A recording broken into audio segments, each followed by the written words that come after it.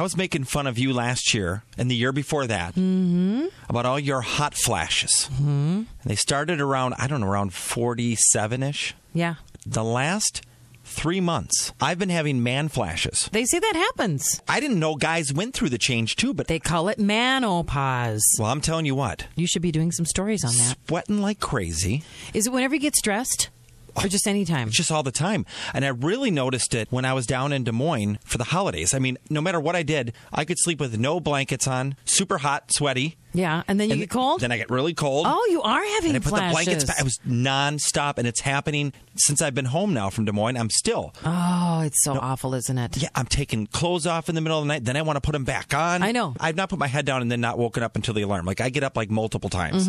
So I'm thinking I'm going to have to go back to taking some sleep aids. It won't help. You don't think so? No. I'm thinking maybe some Not melatonin. for the hot flashes. Now you're making me have hot flashes. now I'm she's taking off her sweater. It's 73 in here, so it is hot because I was cold a minute ago. So now we just got to get our flashes to line up, and that would be great. Our cycles. Yeah. That's funny. If we can just get on the same cycle, Flash Kelly. cycle. I love it.